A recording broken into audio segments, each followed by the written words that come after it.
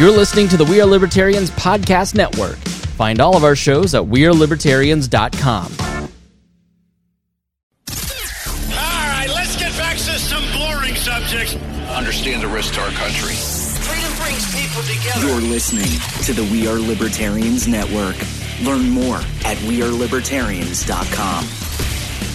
Welcome to the Chris Spangle Show. My name is Chris Spangle. It is so great to be with you. And today we are talking about police accountability a year after the George Floyd killings.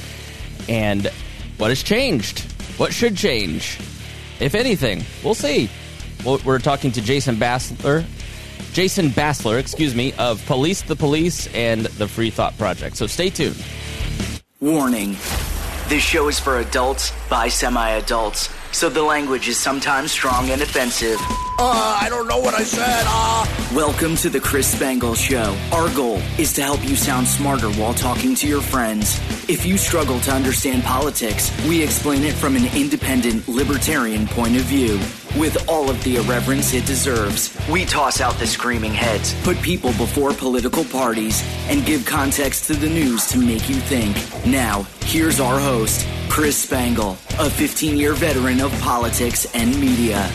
Thank you for joining us here on the Chris Spangle Show. It's so great to have all of you with us. Before we start, we always thank our patrons. And now everybody who listens and supports our advertisers, because you're what makes the We Are Libertarians Network function. There are 13 shows on this network now, and the costs of that are a lot. And we offset that cost through Patreon, and so if you want to help create new libertarians and help people sound smarter when they're talking with your friends, and really it's the value for value system. We have completely ripped this off from the No Agenda Show. If you take value from the Chris Spangle Show and the We Are Libertarians Network, then give some value back. $5 a month, you get ad-free shows. You get, at $10 a month, the history of modern politics, and twice a month. And we just try to give you a lot of value here at the We Are Libertarians Network, and we just ask that you pitch in. And there ain't no such thing as a free lunch. Foundational libertarian principle, somebody pays if it's free to you.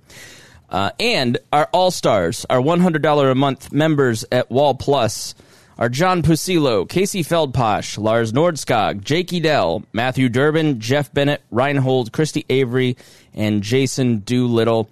And you can become a member of Wall Plus by, it's WAL.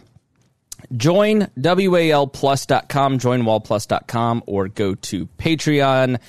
And thank you so much. Now, here with us, and Jason, just to let you know, there is still a little bit of feedback in your mic. As always, Reinhold's joining us here. Reinhold, I can't introduce you first. We go by seniority. So, Harry Price, how are you today? Going good. How are you? I'm good. I'm deciding on a new style, and I think I've selected Golf Dad. That's what we're doing. Good. So, suspended maturation through video games was out, not my style, and I can't pull off Yellowstone Dad with cowboy wear. So Golf Dad it is. Aging hippie is Reinhold's style. He has a ponytail today. Reinhold, how are you? I'm doing very well today. How are you doing? I'm doing fantastic. And Tricia Stewart-Mann, host of Gingerarchy. She is also here. Please go listen to Gingerarchy. You've been killing it lately. Who are some of the guests that you've been having on your podcast? The last guest I had was an incredible show. That was Michael Maharrey from the 10th Amendment Center. So really good show about Christianity and anarchy. So that's great. Yeah. And one of your guests was, and one of the features, Jason, on this show is my complete unprofessionality and never asking the guests that come on their name, pronunciation. I can't even say that. Is it Bassler? Jason Bassler? Okay, I thought so.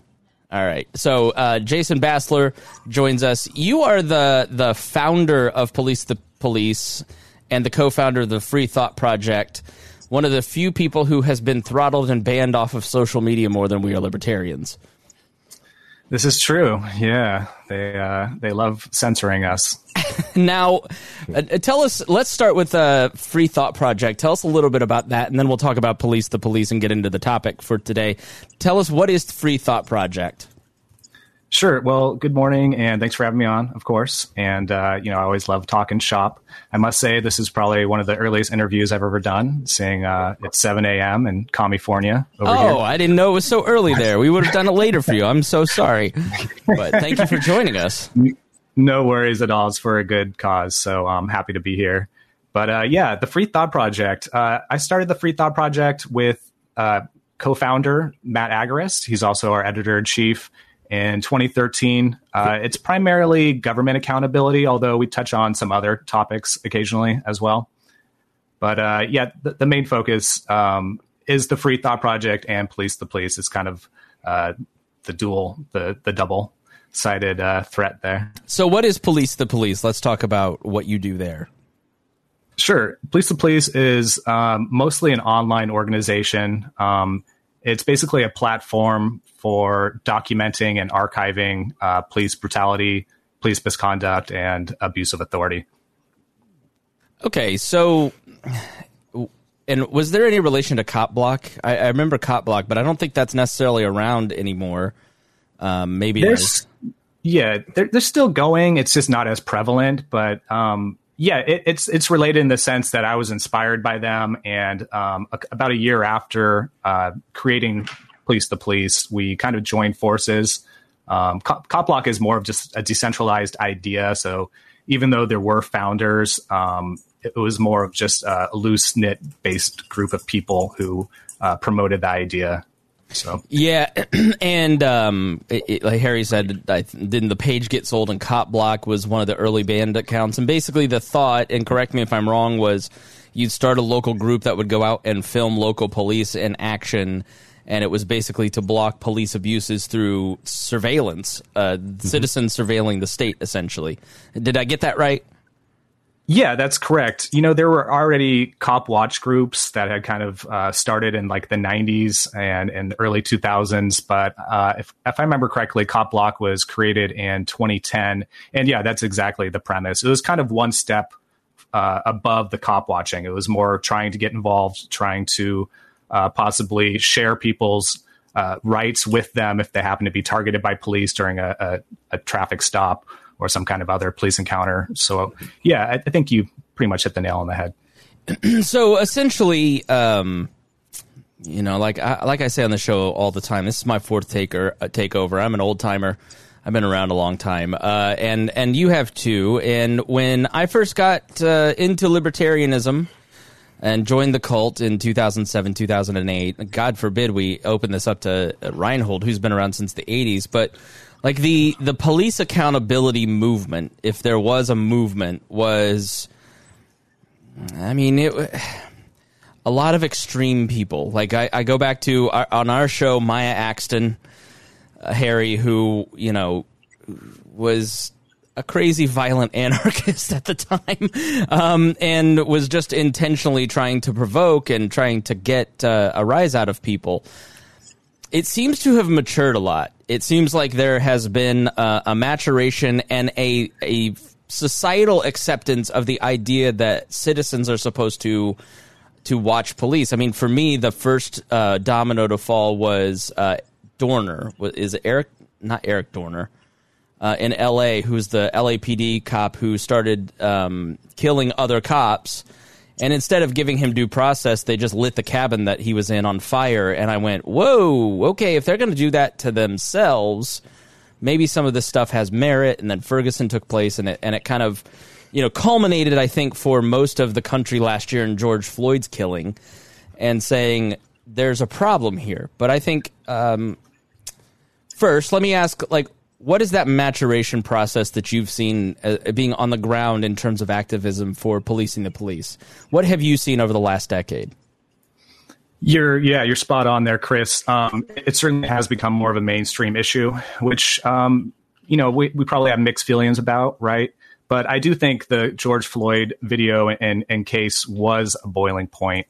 Going back, taking a step back, Cop Block probably was one of the first to kind of more focus on the libertarian side of police accountability and what libertarianism and the non-aggression principle could really do to bring that to a larger audience. Primarily before that, it was more of a leftist idea to cop watch and have any type of accountability with police. And as you had stated, Dorner probably was one of the big first mainstream cases that had a lot of attention to it, and rightfully so, right? He was certainly no angel, although I think that we can sympathize with his plight, but he certainly got their attention. There was, quite a dramatic chase that ensued trying to find him, with even police putting over 100 rounds into a similar truck that looked like his, not the same make or color, of course. So that was certainly a big turning point. Kind of got the attention of a lot of people like ourselves, a lot of libertarians, anarchists and whatnot. So and Dave Chappelle focused on him last year in his 20-minute, 30-minute special on Netflix, and I think he nailed a lot of the feelings that I had around that as well. So I would definitely check that out, Dave Chappelle's special last year. But Dorner, I think, was the beginning for a lot of libertarians. There was some people who had focused on it, like the folks in Keene and Free Keene. I remember hearing the guys on Free Talk Live basically say, we can't keep police in Keene anymore because we take them out to lunch and have a polite conversation with them and make them think about ideas, and then they just quit. But that was the first activism that I had really heard about, and then along comes Black Lives Matter and some of this other stuff. But continue on your thought about the evolution here. Sure. So me personally, where I realized that there was a major issue, a profound, problem here, is that Occupy Wall Street, and that was 2011. So I think, it's safe to say that police were pretty heavy-handed during that protest as well. They were certainly aggressive, abusive to the protesters, regardless of age, color. It was pretty much indiscriminate. So at that point, I kind of realized, hey, this doesn't sit right with me. This isn't the way it's supposed to be. I personally need to get involved. I personally need to up my game. I need to use, any tools that I have in front of me to kind of try to understand what's going on. So, that's around when I decided to create Police the Police, which was a year later in 2012. But Black Lives Matter didn't come around until, around Ferguson and the Mike Brown case. That was 2014, which I actually went to. I was in Ferguson for that whole protest and trying to document the whole scene. And what did you see there? Because we tried to cover it, but it just with the right wing press and the mainstream press, which is left wing press, it's hard to really sort out what happens anymore. And it really feels like Ferguson was kind of the 2007 to 2014 was really the beginning of that. I don't know what's going on. I'm kind of throwing my hands up. And Ferguson was, in my mind, one of the first big things where you just didn't know which side to believe. Sure. Well, contrasting that, though, there wasn't an established right wing that was decrying, fake news and fraud and all this other stuff. I think at that point, the right was still a bit sympathetic, although, they still labeled Mike Brown a thug and whatnot. It seemed like there wasn't as much of a polarization as there is today. But as far as what I saw in Ferguson, I was on the ground for 5 days there in October. So it was a couple months after the actual event itself. It was called the Weekend of Resistance. And, it was wild, to be honest. We were all over the place. We were at various different protests, sometimes being in front of the Ferguson Police Department, sometimes branching out to other areas of the city. They were pretty creative as far as how they protested and trying to make as much, disorganization and chaos with their protests to keep police on their toes, to really voice how, disgruntled they were about the situation. So, we were at gas stations protesting. And of course, I was there with my camera. So I say we were protesting. I was also covering it, trying to play also in the role of journalist. I remember at one point we even went into a casino and, there were probably 100 of us who just swarmed up in different cars. And, we went into the casino. We went to all these different various places and started, chanting, protesting, pulling out the signs. And as soon as the protesters caught wind that police were actually on their way, everybody just ran out to their cars again and went to the next spot. So they were very coordinated. And at that point, you know, again, like there wasn't this polarization as there is now. So I can't say that I saw, you know, many libertarians out on the streets protesting or Boog Boys or any of these other types of groups, you know, but it didn't feel like there was, you know, a big divide as there is now. Yeah. So what do you think created that divide? I mean, it's probably big, loud, and orange, but like, how did we get to a place where, I had a conversation with somebody and they said the last two conservative organizations that have not fallen to wokeness are the police and the military. And that's why you see a lot of right-wing people really like freak out when the pride flag on the local police department happens. Sure. Yeah. Well, you know, at the same time, the right has been people who have always valued the Constitution. And look, you know, police have been stomping on the Fourth Amendment and the Constitution for 50 plus years now, enforcing drug laws. So, we can't. Let's just say they're not the most consistent people, although we might share some commonality with, you know, private property rights and individualism and stuff. Unfortunately, the right doesn't seem to be entirely consistent on this topic. But I get that. That's an interesting perspective. I would say that it probably was a big turning point was the Trump presidency. We started seeing a lot more thin blue line flags, a lot more, you know, Blue Lives Matter rhetoric. It seemed like that was probably the big turning point.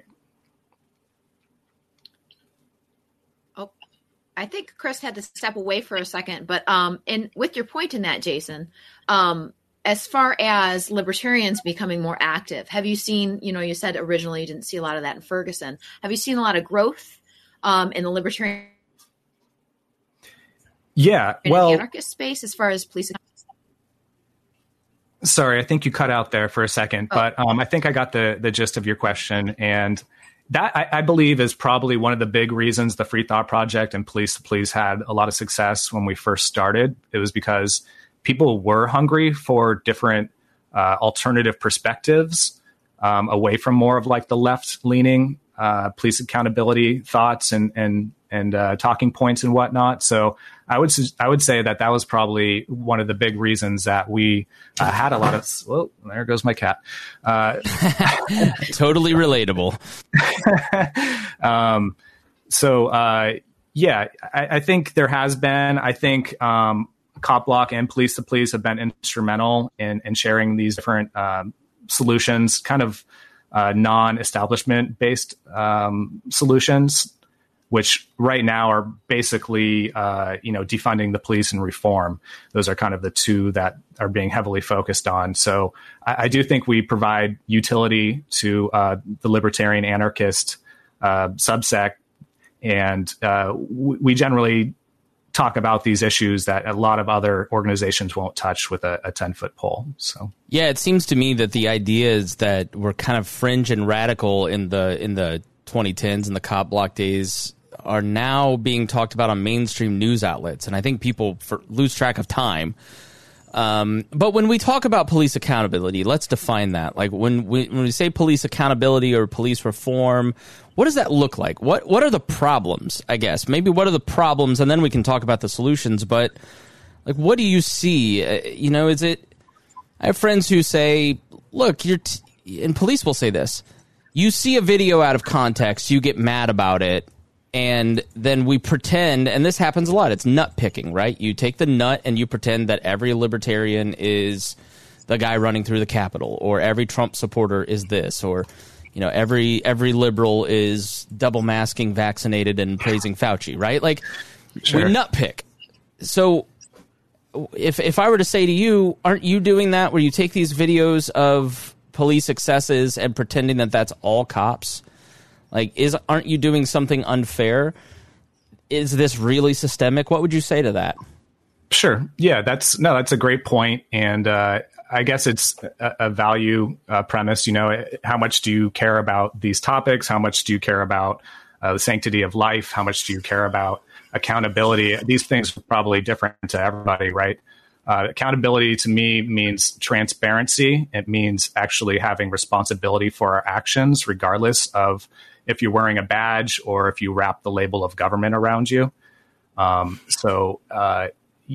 feel like police accountability has changed significantly in the sense that it's more of a mainstream topic now. You know, we saw Rodney King in 1993, and that was a big turning point as well. That died down, right? And let me remind you, that was one video of a beating, right? Rodney King wasn't killed in that. But since then, we've seen hundreds, if not thousands, of viral videos about this very topic, about police excessive force, about police violence. So essentially, you know, one drop is one thing, but how many drops does it take to make a lake? Sure. Well, you know, I could tell you some statistics. I would say, you know, in 2020, there were only 18 days where police didn't kill somebody. Generally, on average, police kill over 1,000 Americans every year. The statistics on how many of those people were armed and unarmed vary, and it's hard to really get a grasp on how many of those people actually provoked some type of situation with police. But to me, and I would suggest, you know, the funniest part about this is that, you know, we have these people on the right who claim that they're, you know, pro-America and pro-Constitution, yet they don't say a word. And if anything, they justify when lethal force is used by police rather than taking a look and saying, hey, like, these people are Americans who are being killed by police. So again, this is just, I guess, a personal preference. You know, I guess this also is about subjective morality. What to you do you believe is important in society? To me, funding police with our tax dollars, I think that gives us every opportunity, that gives us every right to try to hold police accountable, because ultimately these dollars are being extracted from us involuntarily to fund these services. And we have to do everything we can to try to keep these people accountable while this mechanism is still in place. Yeah, and I would say, and Harry, I'll jump to you in just a second. I would say teachers, cops, and firefighters, like, we're turning them into a special class of citizen. And they're the ones that are they're the largest group of people funded by the state. And can you talk about why that is a dangerous mentality, but also the nature of policing? They're the vanguard of the state, and they have an extra duty to be held accountable, do they not? Yeah, absolutely. They are the strong arm enforcers for the ruling class. So yeah, I mean, absolutely. If anybody in society needs to be held accountable, it's the police. Of course, the military is right there, up there with them. But, you know, we don't see teachers not being held accountable, right, if they do something that's completely off basis or out of line.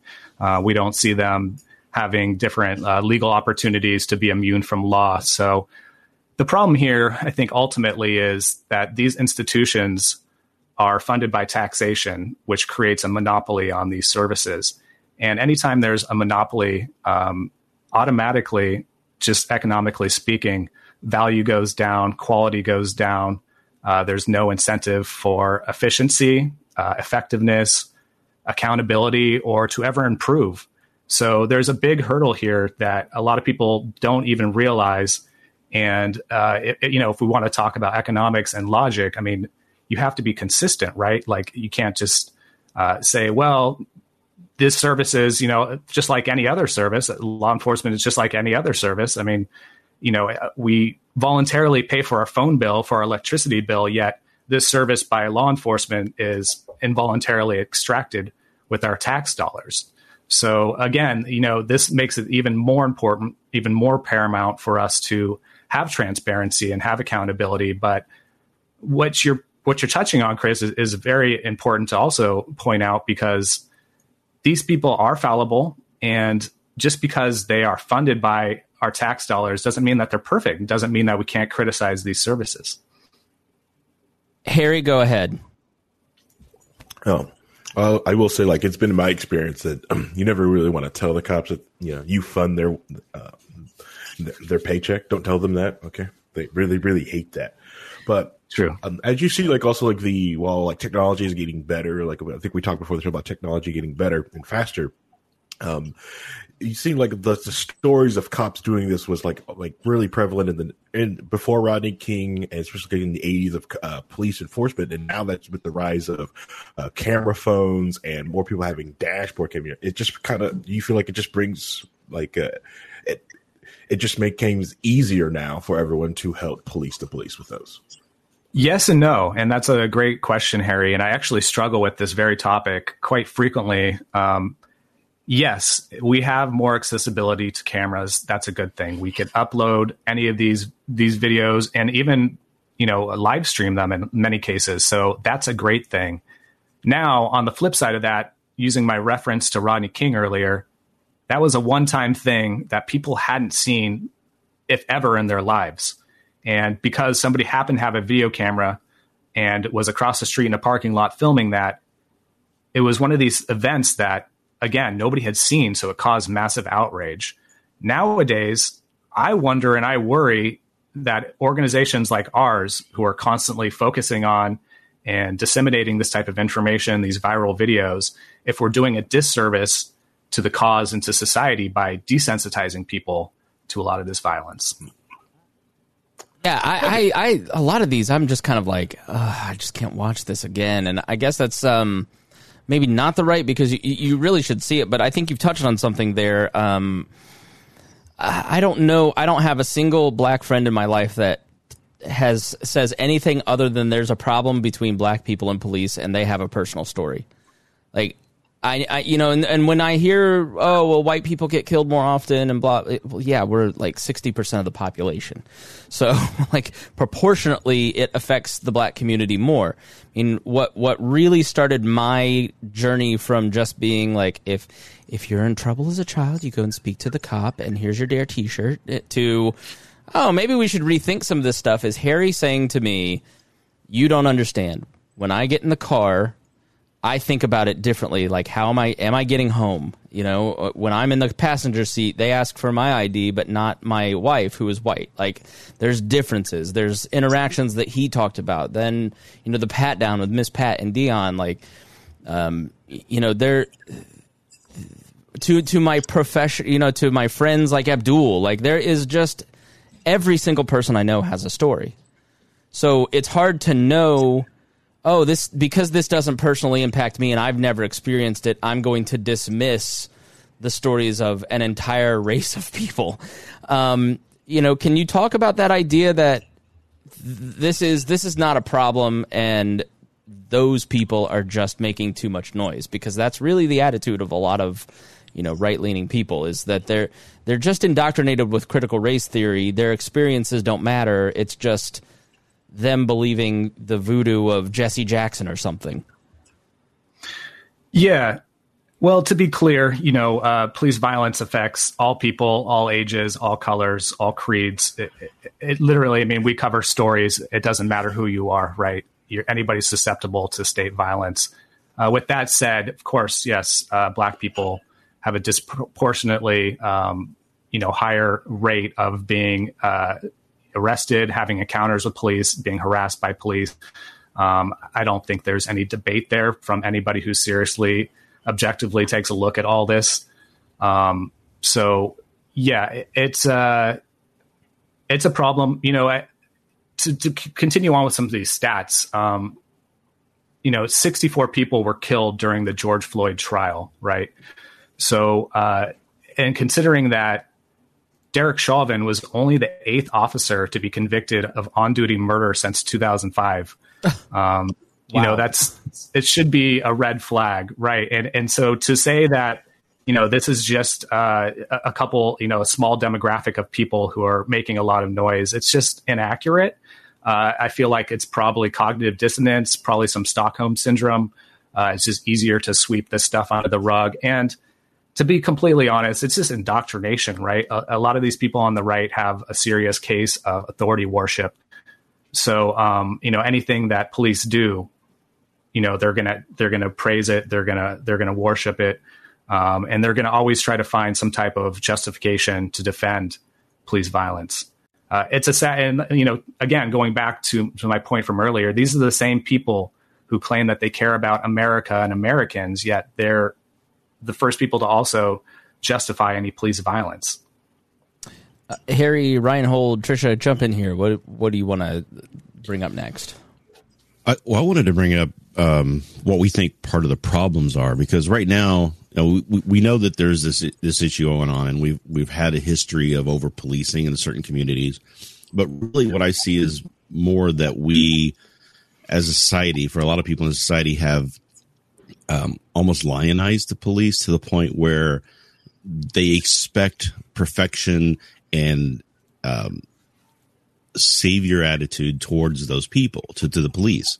So they have a hard time believing that the police might have made a mistake or done something wrong. But what I find more interesting is I think we're expecting the police to do too much, to be involved in every interaction and every law break and every situation, and trying to mediate between people who are having domestic disagreements or jaywalking, or just all this small non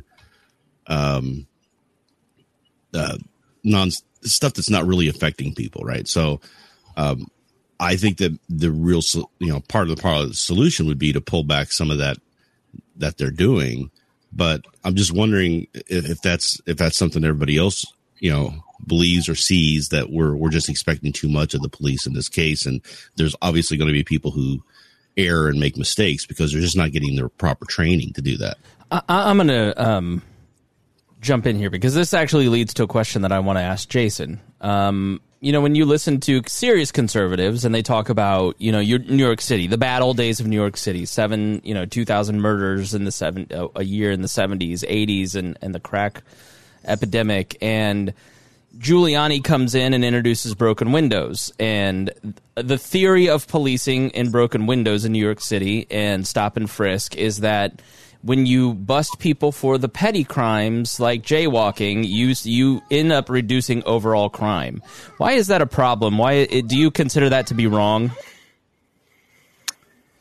Yeah, I mean, coming from a libertarian perspective, right? I believe so. I mean, these are there's so many levels to this answer, but these are generally victimless infractions that both you and Reinhold are speaking on, right? So the fact that the state is claiming this authority to extort citizens for these infractions that don't actually include a victim, I think is probably the first thing that we need to address and talk about. And to jump back here on Reinhold's point and question, I did an interview a couple weeks ago with a police officer, and it actually went swimmingly well. We both actually learned a lot from each other. We agreed on many points. And one of the points that we agreed on was the fact that there are so many law enforcement officers in this country that, yes, the overwhelming majority don't break the laws. The overwhelming majority don't violate our rights. But, of course, there are the small fraction of people who do, and who have either taken the employment as a law enforcement officer to violate our rights and have this complex and this ego, or they have other agendas and objectives. But to me, ultimately, what this comes back to, and I'd love to talk about this maybe a little bit more, because some of this stuff is more symptoms of a larger problem, and that problem is the economic issue that most people, including Black Lives Matter, do not want to address or talk about here.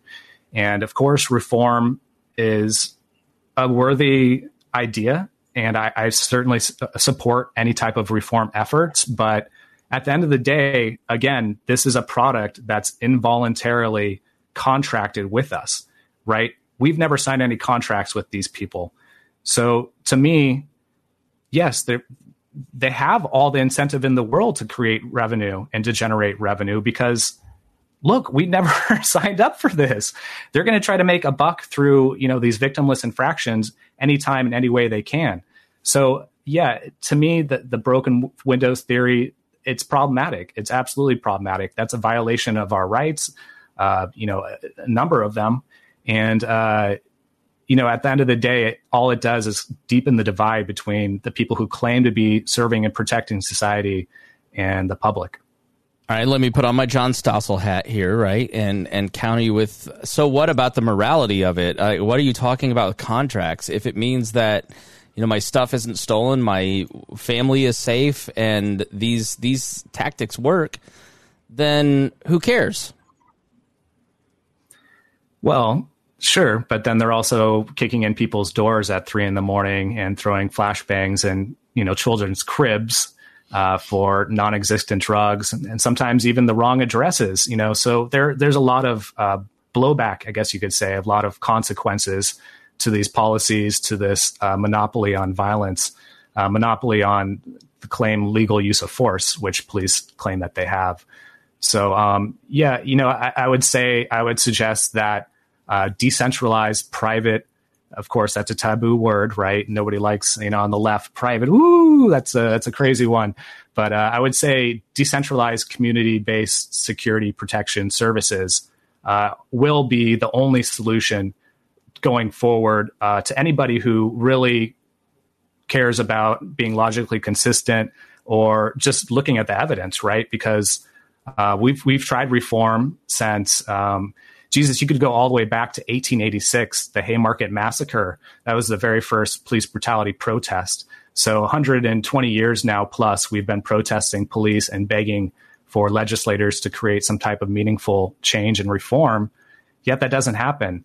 So, as far as I'm concerned, there are solutions. The solution is decentralize. And while defunding does have some merits, the actual legitimate solution, as far as morally and pragmatically, is to decentralize.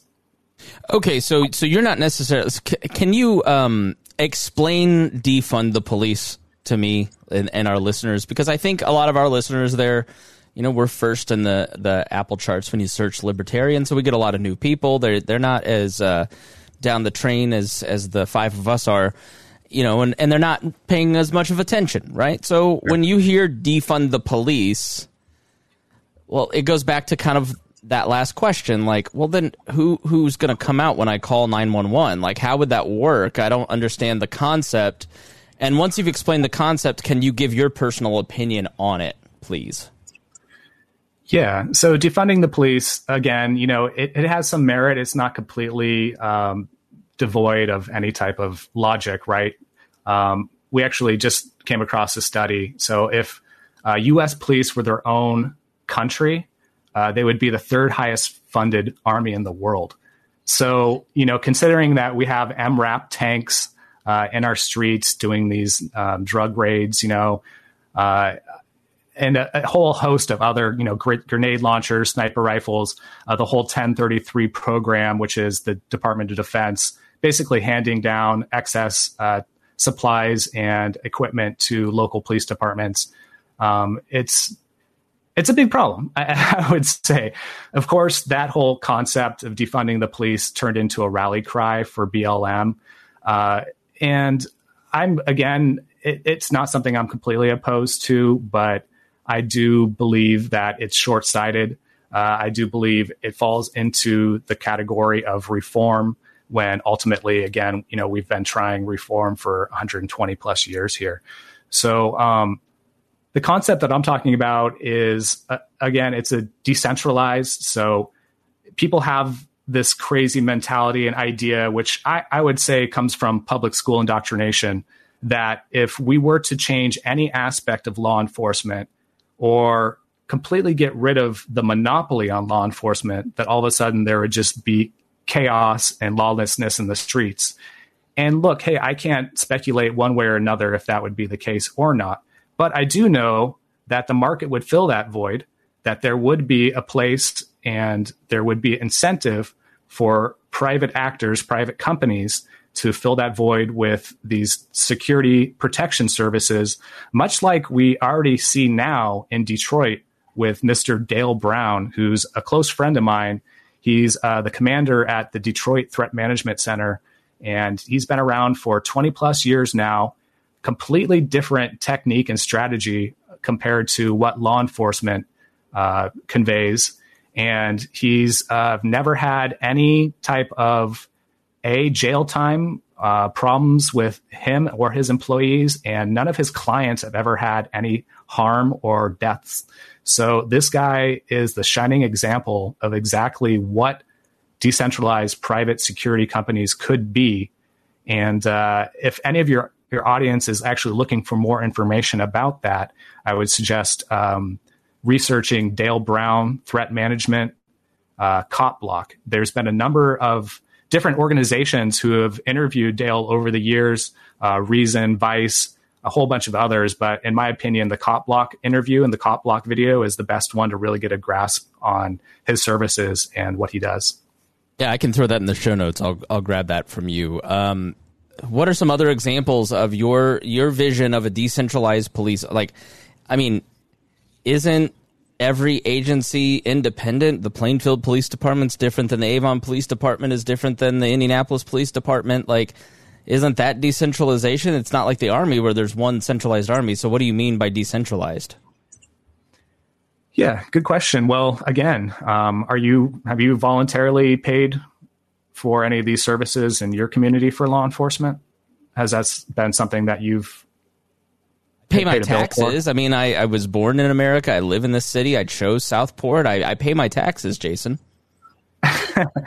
Paying your taxes voluntarily and having them extracted involuntarily, there's a little bit of a difference there. And I would say the difference is, again, there's incentive, right? The incentive is all the world of difference. And if there's incentive to actually win the community's dollar by people who are voting with their dollar, then, we're going to have a much more succinct community as far as what their values and wishes and standards are. So I guess that might be confusing, right? But if you think of it as like any type of service, and law enforcement is ultimately at the end of the day, it's just a service.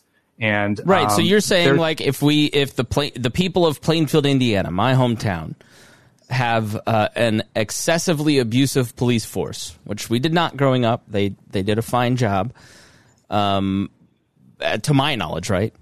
But let's say we've got a lot of problems with these people. You can't necessarily do much about it because they've monopolized the violence. So you're saying we have several different services that a town can choose from that would then voluntarily contract with a policing agency, and they can be fired. It's much more elastic and changeable, and they put customer service ahead of monopolizing the violence.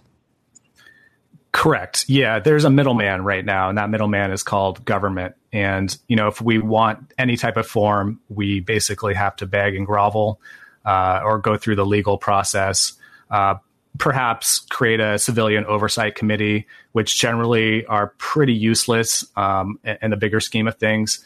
But yeah, basically what I'm saying is rather than jumping through all these hoops, rather than expecting and hoping and praying that our local government officials might change something, they might, give the local police department a little less money so they have, one less MRAP tank or something.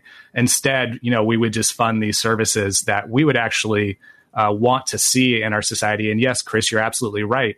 We vote with our dollars every day with every type of product and service that we just decide to voluntarily participate with. So we would do the same thing within our communities. And this alone is such a departure from what we have today, right? Right now, we have these law enforcement officers who, let's be fair here, there's a lot of ego involved in police culture. There's a lot of, they expect you to obey and respect their authority. They expect you to be subservient to their authority. They will pull you over and harass you and ask you where you're going, ask you a bunch of unnecessary questions. So what I'm suggesting looks a lot different from all of that. Right? If somebody were in the community to be harassed by a decentralized security and protection service, we would get together, we'd congregate, we'd put our minds together and say, look, like my son was harassed while he was driving home. We don't want to fund this group anymore, this organization. There's no incentive for us to continue paying for them. Let's get somebody else in here who isn't going to violate our rights, somebody else who's not going to harass our kids. And, it's going to look a lot different, basically, is what I'm saying. And I think we've been so acclimated and so normalized to what police is now that we almost can't envision a whole different protection security service that would be feasible in our society. This is I'm a big fan of school choice, and I'm here in Indianapolis with, when the great Mitch Daniels was governor and had Tony Bennett, and there was, Bart Peterson, and the Democrat as mayor, and starting charter schools, and the Friedman Foundation's located here, the Lumina Foundation. Like, this is a hotbed of school choice activity, and the argument has always been, we're not anti-teacher. We're pro-teacher because we want to give them higher wages and more choices for work opportunity, as opposed to having one administration that can do to you whatever they like. And the pro-choice, or the pro-school choice, I should say, line is much more beneficial to teachers. So the same argument essentially is what you're saying would apply to police officers. It's not that you're abolishing police and they would be out of a job. They'd have more job opportunities. So is the head of police the police not necessarily anti-police, but actually wants a more humane system for both the police officer and the citizen?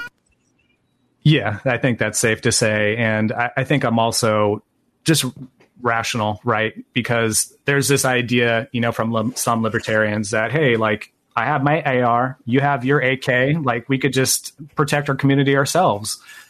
Well, that sounds great in theory, and sure, if it's a small enough community, it might be possible. But at the same time, the division of labor is something that I value, right? Like, I'm not necessarily a security guard. I don't really have the physique to really seem intimidating.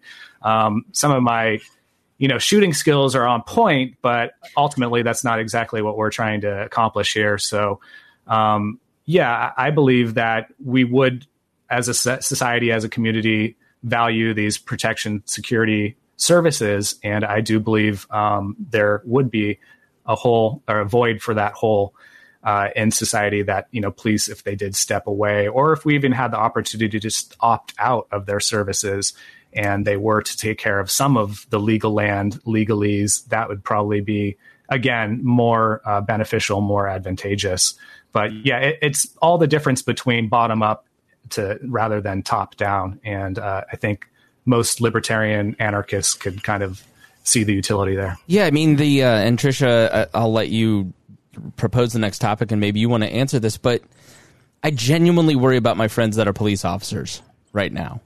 I genuinely worry about their mental health. I worry about their physical safety. I do worry about the environment and the attitude towards police. And, I'm in a traffic stop 2 or 3 years ago, and the police officer going to do a podcast, and, it's at night, and I get pulled over for speeding, and I'm fumbling for my registration down between the seats, and he treats me like I'm about to shoot him in the face. Like, that level of fear that someone would live through every single day, like, that's horrible for a police officer. There's no wonder that they're having such a hard time. Like, what libertarians want to do is take the empathetic position towards those people as well as the citizens that they're protecting, because that level of amped up, like, am I wrong? Like, you're laughing, but why are you laughing at me, Tricia? Well, I think Harry had something to say, because I do understand part of your point, but I think he might have disagreed with one of your points too. Well, no, is the idea that if the cop is so afraid they're going to get shot in the face for walking up someone's car, then why did you pull them over for speeding? You could send them a ticket. You have that person's address. The moment you pull that plate, you know where this car goes. You know where this car is supposed to go. Great point. You're and there's people that will walk up to people's car every day, all day, never worry about getting shot in the face. It's called Chick-fil-A. They do it all the freaking time. Okay, never. Well, Chick-fil-A also isn't, they're not road pirates extorting people for victimless. Well, that's a huge part of why these stops take place, is because they can't, like, here in Indiana, we have home rule. So if you want to raise your taxes as a local of town, city, state, county, you have to go to the state legislature, which is full of Trump Republicans who are not going to give you a tax increase. And so the only way that they can legally make up revenue is by issuing a lot of tickets, cracking down on a lot of so it becomes predatory. Right. So you can speed in your own county. They won't really pull you over that much. But the moment you cross into a different jurisdiction, but you'll probably get pulled over for speeding. So yeah, that's a little top tip for speeding in Indiana. Yeah. Well, I mean, the whole concept that all cops are bastards, all cops are bad, it's complicated, right? there's a lot of nuance to that conversation. I'd love to get into it, but I think ultimately what Chris touched on is important to recognize, right? Like, all cops are bastards. That's a very collectivist mindset that, puts a whole group of people into this whole category. I try to treat them as individuals. That's why I have my own cop friends. That's why I never turned down the opportunity to do an interview with a law enforcement officer. So yeah, it is important to distinguish that, right? Because we as libertarians should view these people as individuals. Now, does that change the fact that they decided to voluntarily sign up for enforcing victimless laws for corrupt politicians on peaceful people? No, that doesn't change that fact, and that's immoral. The institution itself is immoral. That's the problem. But, I think you're right, Chris. We do need to address and look at these people as individuals, because some of these people get into this profession with the right intentions, right? They really want to do some good in their community, and they believe that's the path forward to doing it. And when you talk to police officers, they do a lot of good in their community, and that stuff never gets highlighted. And it gets drowned out by a lot of these bad apples. But what you're touching on is one bad apple spoils the whole bunch. The system is predatory. They've chosen this, and I agree with all that. I mean, I'm playing intentionally obtuse today to try and get at the questions that I think most people ask. But this is one concern that I have with the police accountability movement, is that we alienate the very people that I think would be on our side. And, the thing that I've learned over, 15 years of working in the libertarian movement, and I've just learned that the people that are most often with us are the people that draw a government paycheck. It's the teachers. It's the guy that is the treasurer at some division in the Indiana state, the people who interact. The biggest group of people on our 100,000 likes Facebook page is the military. It is government employees. It is, I think that we have missed an opportunity in a lot of ways to reach out to police officers, and we don't do what the Keene folks have done, which is take your local cop out to lunch and have them think about people's rights, have them think about what's going on, and maybe do their job differently or choose a different career. And not because anytime anybody feels like they're under attack and they're in that crouched down position of defensiveness, that's not good. And it's especially not good when they're the vanguard of the state with a monopolization on violence. And I just think that that's a missed opportunity in a lot of ways. To jump back to the decentralized conversation, the Elastic Giraffe on YouTube says, would private security firms be authorized to make arrests? What police can do legally with probable cause as part of that monopoly on violence would be considered kidnapping in the private sector. Now, in the second part, he makes a point, like, often we see the government doing things that we'd be locked up for, especially police officers. But when you're talking about hiring a decentralized police force, let's say 60% of the town of Plainfield votes in a voluntary police force, but that still leaves the 40% in the minority that did not voluntarily associate. Like, I know we're getting way deep into the anarchist weeds here, Trisha, but Trisha, our resident anarchist, Harry's an anarchist, Jason, I assume, is an anarchist. How does that get sorted out? What if I'm in the minority of the people that didn't voluntarily choose that? How would that work? Right. I can't say that we have a perfect system. And what? To be clear, well, it's infinitely better than what we have now, right? But we have consent involved, which is crucial. It's very important.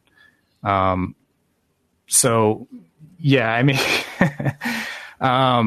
but yeah, I'm going to give you an out. There's no perfect way to deal with imperfect people and groups of people, right? Like that's why I'm a borderline anarchist, agorist, Trisha says, but there's still like that little part of it where people are just 10% of the population is crazy, and we got to deal with them. Like there has to be a way to deal. Like 10% of any audience I've ever managed is just crazy and violent and terrible and demented, and we need some way to deal with them. So what I like about what you've proposed is that there is still a way to deal with them. There still are laws in a voluntary society. It's not just anarchy, Trisha. Well, I would say the other 90% of human beings act with rational self-interest. So Yeah. that's a pretty good majority. So that 90% shouldn't be locked down because 10% is crazy. Right. And what happens is we generally elect 10% to a place called Washington, D.C. True. Yeah.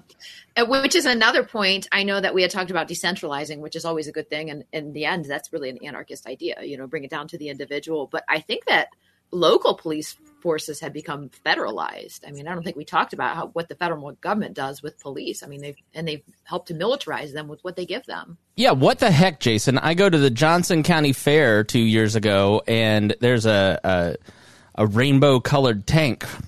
It's like your local pride parade has an MRAP wrapped in rainbow colors. We're just your friendly local militarized police department. How did that happen? Why does last year during the protests there was a rumor that started going around Greenwood near the area. There's a mall there, very white suburban, lower to middle class town. They have 2 MRAPs that nobody knew about, but when it started going viral on Facebook that they are about to invade the Greenwood Park Mall and Black Lives Matter and the rioters are going to hit them next, all of a sudden we've got MRAPs rolling on the. Chris tripped his mute. Sorry. There we go. Yeah.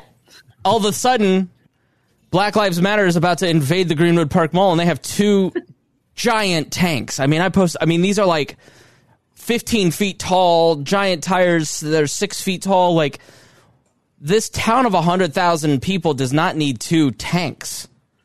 What the heck?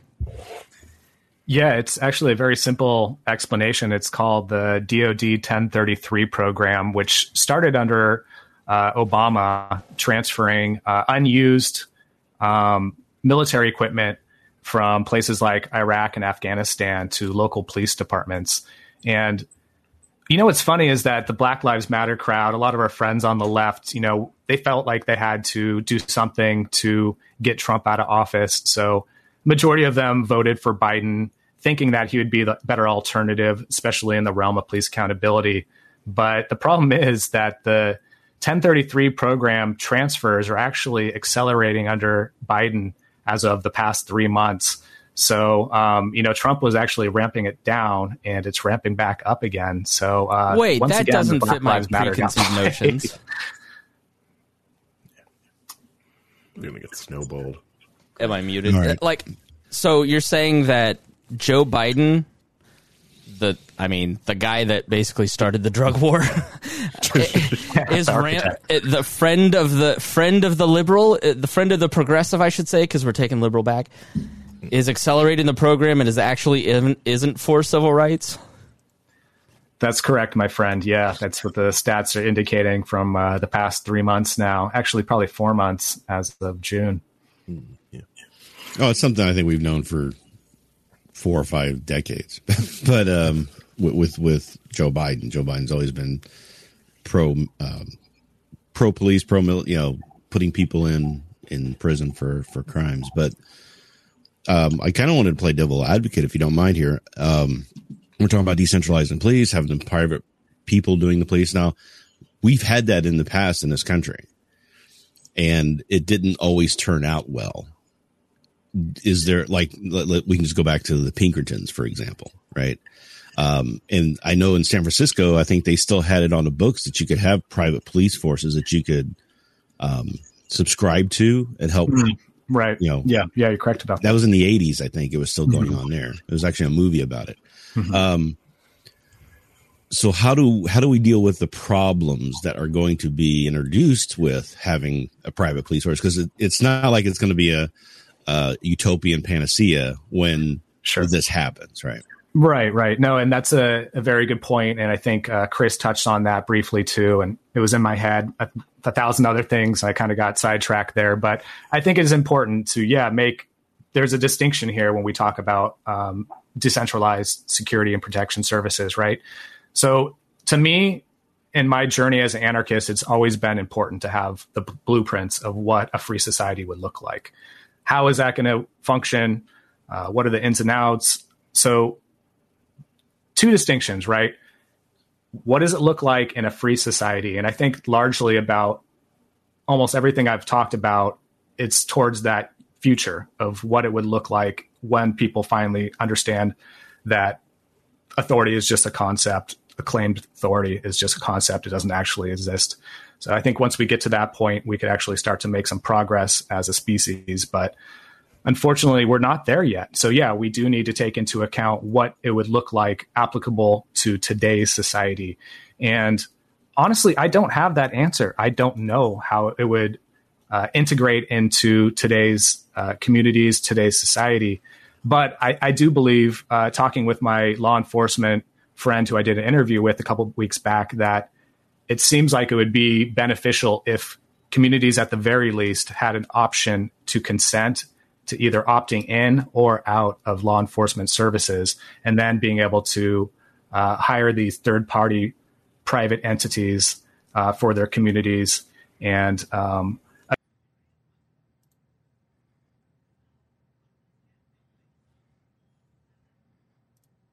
in that we can't decentralize even smaller groups.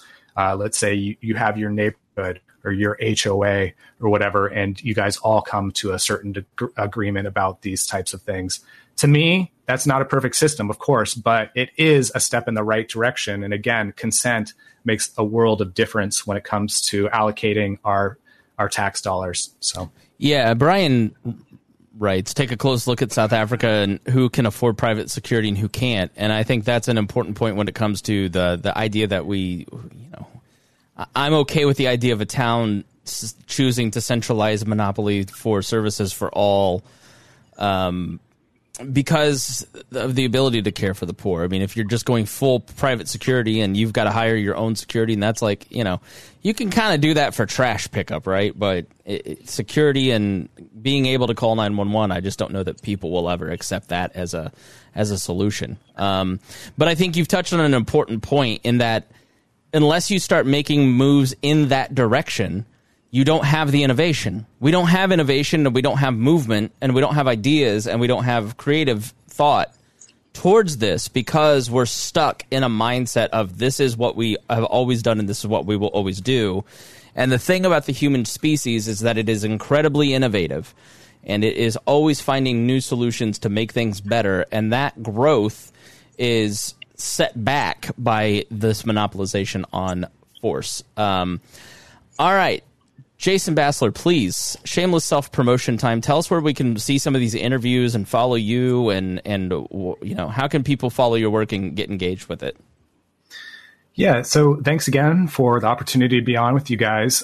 So you can follow me on Twitter, Jason Bassler 1. I'm also on Minds, MeWe, Float, and Telegram.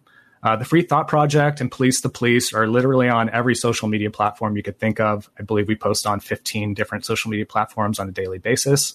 If you go to thefreethoughtproject.com, you could sign up for our newsletter. You could check out our podcast from there. We're also on Apple Podcasts and Spotify, Podbean. A lot of great interviews with former police officers, current police officers, and a whole array of different guests. There's also an opportunity on our Free Thought Project website to either donate or subscribe.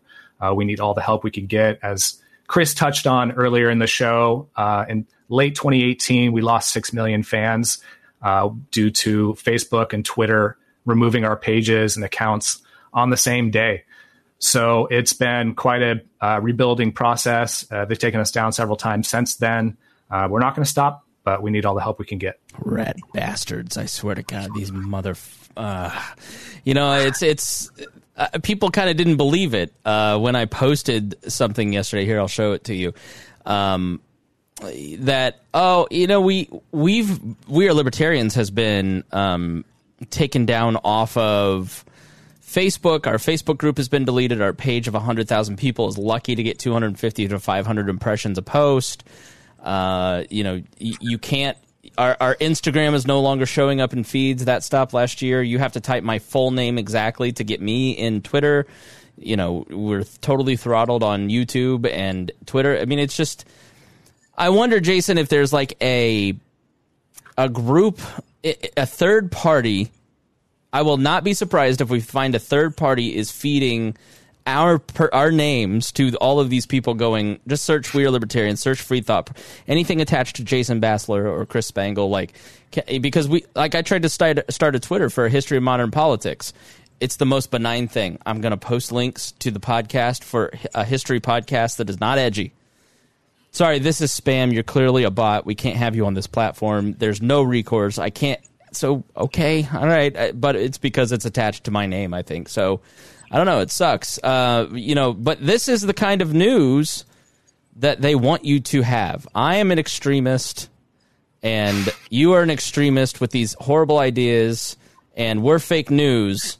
But this is the Facebook suggested news from Us Weekly. Kim Kardashian breaks silence on what led to Kanye split. That's the official news that they'd like you to read. So make sure you go to freethoughtproject.com. And while you're at it, wearelibertarians.com and support all of our shows. So very good. Jason, thank you so much for joining us.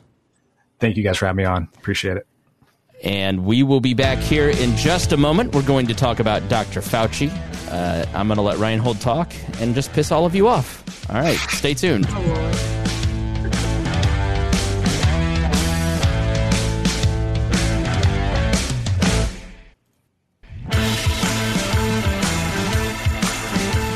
Welcome back to the Chris Spangle Show. My name is Chris Spangle, joined here by Harry Price, Reinhold, and the host of Gingerarchy, Trisha Stewart Mann.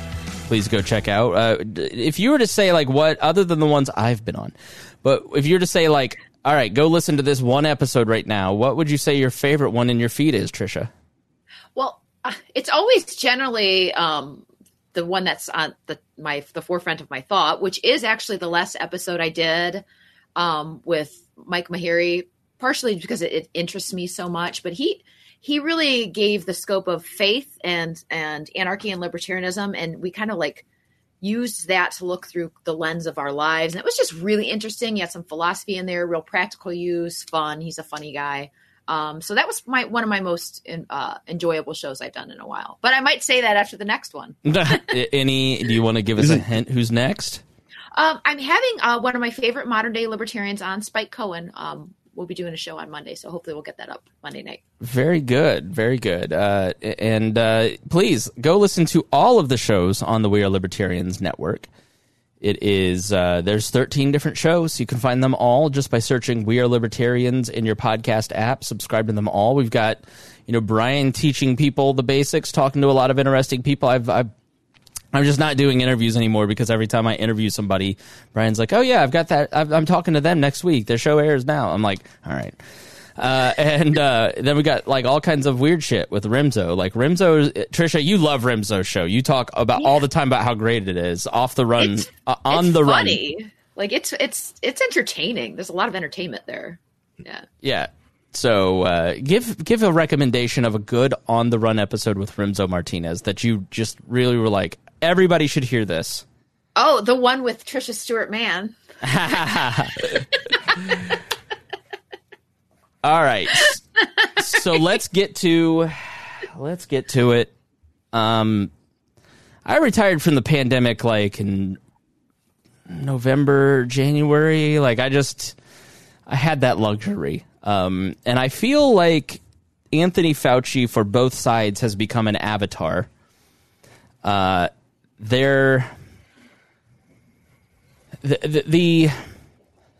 don't know what a lot of people are going to do when everybody's ready to move on from the pandemic, and some of these people base their personalities on it. I mean, you made the comment on my stuff, Reinhold, that people didn't talk about the 1918 flu on purpose. Right. I mean, it was so what happened after the 1918 flu. It was such a horrible situation, and a lot of stuff happened in there. And then you find out that, for years and years, there's no discussion about it. There's no talk about it. There's one book written about it. I think Grapes of Wrath, I think was what it was. And it was they were just trying to push it out of the social conscious mind. And I think that we're seeing that happen. We're going to see that happen here, is that people it was such a traumatic time for a lot of different reasons that people just don't want to talk about it or think about it anymore. They want to get back to their lives. So you can't do that if you just keep talking about it all the time. It's like, You know, I mean, it's kind of similar to what happened in 9/11. After a certain point in time, people just don't want to talk about it anymore. But I will say that a lot of libertarians are exactly right, and Tricia, in that this was one of the greatest invasions of liberty into our daily lives. You personally suffered a lot through it. You know, people like Hody and many other people on our team, you know, had a lot of hardships in employment and work, and it was a disaster. I mean, it was legit. The lockdowns. Okay, we've always made this distinction, right? Like, there's people's behavior due to a pandemic, and that is one thing. And then there is government action, and that's a different thing. And I got into an argument with one of my Instagram followers who was saying that that's an unprincipled stance because those people are just giving in to public pressure, and the media and public pressure are just as bad as government action, and we need to fight it. And you're not a libertarian if you wear a mask, or if you are like take science seriously or whatever. And I go, do you understand like libertarianism at all? Like, government lockdowns are the problem. Jeff Bennett in Fresno, California, having his business completely shut down is the problem. Overinflating our currency is the problem. Like, there's a million reasons to screech through this pandemic, Tricia, about legitimate government overreach, but that does not include every part of the pandemic, you know. And I think Dr. Fauci has kind of become that symbol for libertarians. And on the other side, he's the sexiest man alive for the People magazine, and everything he says is legitimate. And it's like, I think a lot of us are just kind of in the middle going, all right, I'm just ready to move on because you people are all fucking nuts. You know, I agree so much. I feel like there was a while, especially right in the middle of it, right after summer when the numbers started spiking in the fall, no one was rational or sane. You had to be really at the far end of either spectrum. And part of it is due, like you said, I was over, you know, I finished the pandemic earlier, whatever your phrasing was. I retired. Funny. Yeah. Depending on where you lived in the country or what you did for a living, you couldn't possibly have walked away from it because of the government there. So everybody, you know, some people's experience, they may have been an IT person that was able to work from home or already did and lived in a state where there wasn't as many mandates or anything like that. They didn't see a big difference. If you were in the service industry, you know, you saw the difference. I mean, your money went down, even when you went back to work, the way that things operated. If you were a musician that plays live music, you had been devastated over the last year. I know quite a few people that it just literally tore their feet out from under them. People that had to spend into their retirement. I mean, just really bad. So it depends on where you were. But again, and what you do. It's not necessarily that it's the pandemic was fake or coronavirus doesn't exist. It's why did we rely on the government to fix it? You know? Yeah, I mean, early on, and for all you bitches out there, I have saved every single one of my statuses. I have a PDF. I'm so ready for you because I took this seriously. I mean, and I've said this recently because we talked a lot about the pandemic over the last month or two, and kind of looking backwards as we will in this segment. I just wanted to keep an open mind, and you know, we should have evaluated this every 2 weeks. What's changed? What's changed? What's changed? And the thing with Fauci is that he sort of did that, and that is a huge problem if you're trying to be a messenger, right? Like, the first problem is that we relied on government to save us and to protect our money and to keep us afloat and blah, blah, blah. And there are a lot of businesses that legitimately were saved by PPP, but we're seeing, as we outlined in last week, the cost for that, right? There's a cost to all this stuff. And anytime you have central planners, this is the greatest example of failed central planning in my lifetime. You start with the CDC and the FDA and the Trump administration completely blowing testing. And once that happened, there was no lockdown or let them all run wild that was ever going to really change the outcome, in my opinion. I think once you blew testing and you didn't have that up and running, and you know, by the time I got it in April, a test cost $900 at the time. So I'm going to the store, and then I start to feel weird. And like, if I'd had available testing like they had in Germany or they had in South Korea, I could have used that information to curtail my behavior. But if you don't have that information, then you can't do anything. You're just going to do what you do unless you have severe symptoms or symptoms at all, right? So that was the biggest failure because that's what led to almost 600,000 people in America dying, in my opinion, unnecessarily because of the nature of the CDC. Then Trump initiating the lockdowns, which put Republican governors even on the side of lockdowns, because what you have to understand, and we made this point at the time, is that government is a lagging indicator. The NCAA, the NBA, they shut down 2 weeks before governors and Trump even get involved. So people were already curtailing their behavior for right action to protect each other with the theory of let's hunker down for a couple weeks, 2 weeks, 3 weeks, get us through the initial surge to not overwhelm the hospitals and then reevaluate. But then you start hearing we're going to be locked down for like 5 years. And then you see, the lockdown protests not bring out anything. Then you see the George Floyd protests. And like the official retirement for me was when epidemiologists were saying that it was okay to go to George Floyd protests. Okay, well, then this is not the 1918 flu, and my personal calculus can be different because I'm just going to choose what's best for me.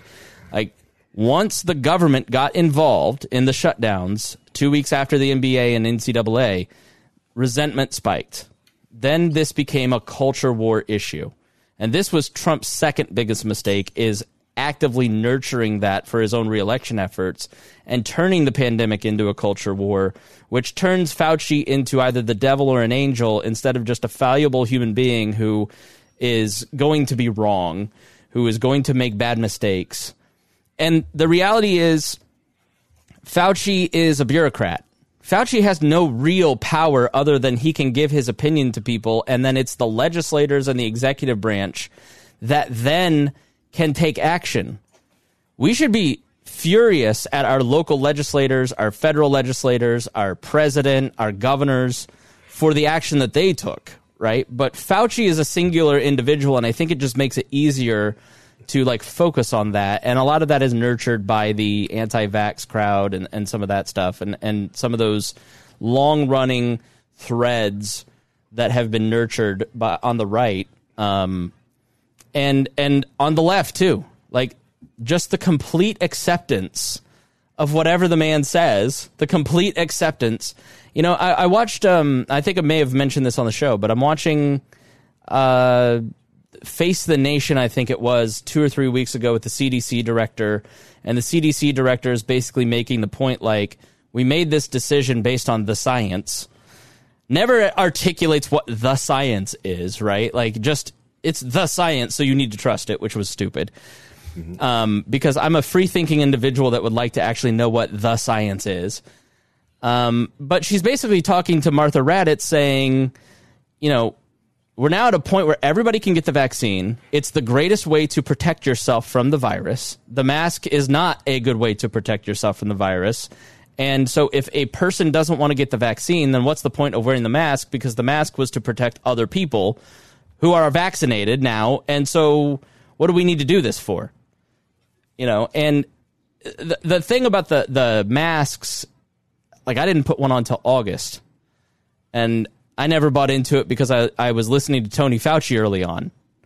When Tony Fauci was saying things like the following here. Hold on just a second. Just sharing the screen, taking forever. A lot of confusion among people and misinformation surrounding face masks. Can you? This is in March. This is in March, by the way. So this is in March of. Important. I can give you the date. It's on 60 Minutes, March 8th, 2020. For someone who's infected, to prevent them from infecting someone else. Now, when you see people and look at the films in China and South Korea, whatever, everybody's wearing a mask.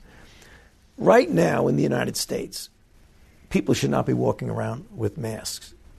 You're sure of it? Because people are listening really closely to this. Right now, people should not be walking. There's no reason to be walking around with a mask.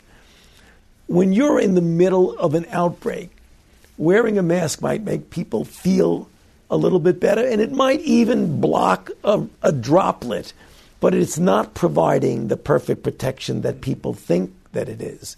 And often there are unintended consequences. People keep fiddling with the mask and they keep touching their face. And can you get some schmutz sort of staying inside there? Of course. But when you think masks, you should think of healthcare providers needing them and people who are ill. The people who, when you look at the films of foreign countries and you see 85% of the people wearing masks, that's fine. That's fine. I'm not against it. If you want to do it, that's fine. But it can lead to a shortage of masks. Exactly. That's the point. It could lead to a shortage of masks for the people who really need it. Okay, so that is Anthony Fauci in March 8th of 2020. And that was the conventional wisdom that he set until the summertime when everybody went into, holy shit, panic mode. We need to just throw everything at the wall and try it. And governors, again, being the lagging indicator, we in Indianapolis fly in 110,000 people to the NCAA. We have a spike in cases of maybe less than 100. 2 people died. One of them arrived with it, though. We just had the Indy 500 here with 200,000 people in an outdoor venue, the largest gathering of human beings since the pandemic began. We're seeing a slight uptick in cases. We're seeing from 200 cases a day to 400 cases a day. And the calculus, I think, for everybody who is not vested in trying to prove themselves right from what they said a year ago is, what do I need to know to protect me and my family? Right? That's been our standard here the whole time. What do I need to know? Just tell me the truth, and I will make a decision that's best for me. Now, I went to Florida twice in the past year because I was immune, Reinhold, because I had it. So I had antibodies. I got my natural vaccination.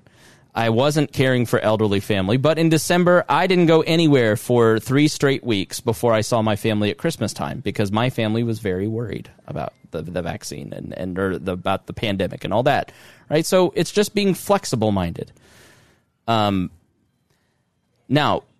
Fauci's mask flip-flop from what we just played to we need to wear a mask to possibly double masking pissed me off last year.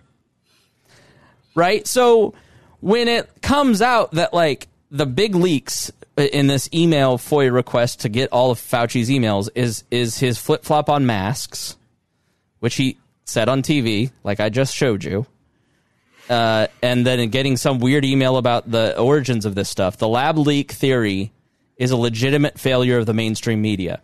They never took it seriously. Anybody with a brain thought that was a possibility and never ruled that out. So going back to the Raddatz point, I'm ADD all over the place here. So the CDC director's on the news with Martha Raddatz on CBS and is grilling her. Or no, it's ABC. My apologies. Martha Raddatz is ABC. And the CDC director is basically laying out this very common sense point that what do you need a vaccine for, or what do you need a mask for if you're either protecting yourself or you're not. So what's the point? Martha Raddatz goes at her 4 or 5 times. But isn't DeSantis in Florida going to kill people? And aren't the people in Texas a bunch of Neanderthals? And really pushing the point. And that's been the thing with Fauci the whole time. I've said it the whole time. He meanders and supposes, and I literally watched the double masking thing happen in real time. Pete Buttigieg shows up to the inauguration with 2 masks. So Fauci is asked in a press conference, is double masking a better idea? And he's like, sure. Then you get double the protection. But blah, blah, blah. Anthony Fauci says you must double mask, and anyone that isn't double masking is killing their grandmother, right? So the press has really driven the fear to the point that there are people we talked about last week that are not going to have sex without a mask on, right? There's just this is a lot of the problem with governing a country through public opinion. It's very hard to pick out what is true anymore, and the problem ultimately isn't that there are a bunch of different opinions, it's that there is government force. And so I don't really give a flying crap about Anthony Fauci or what he says. I care what a politician thinks he said, because that monopolization of violence that we've talked about today is what really matters. Now, this comes from a great article. John Miltmore over at FEE has been really good on the lockdowns and mostly okay on the pandemic. As we say, we always separate the two. But he's written like a good primer on this, and I want to give him credit, and I'll put it in the show notes. But he linked a video about public choice theory. And I think it would be helpful to play a little bit of this video on what public choice theory is, and then we will go to the gang and kind of break this down and talk about it.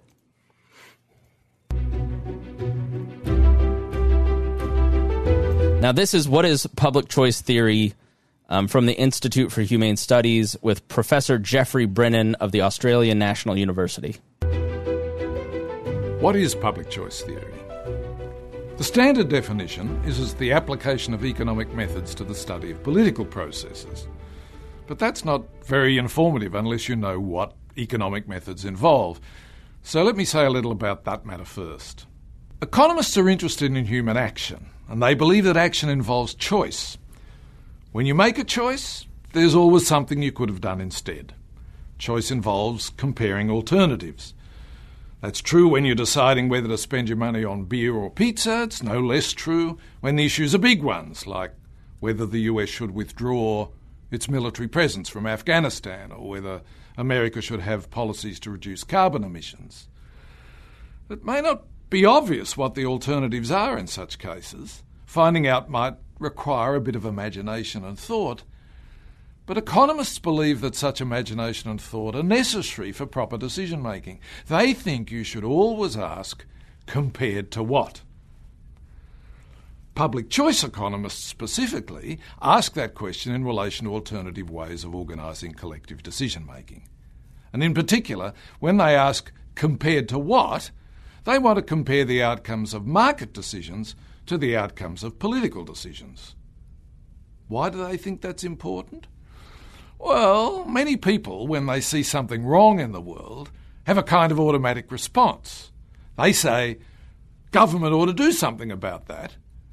And when they think about what it is that government ought to do, they think in terms of the best policy that could be applied. Now, asking what would be the best policy, say to tackle inflation or deal with the Chinese presence in the South China Seas or manage the threat of climate change, is not in itself a bad question, but public choice theorists insist that this question isn't the right question. They think that asking this question makes certain assumptions about what kind of actor government is and what motivates it in its decisions. They think that this way of thinking about policy issues implies a benevolent despot conception of government, and they think that that benevolent despot conception is dangerously misconceived. Consider the despot part first.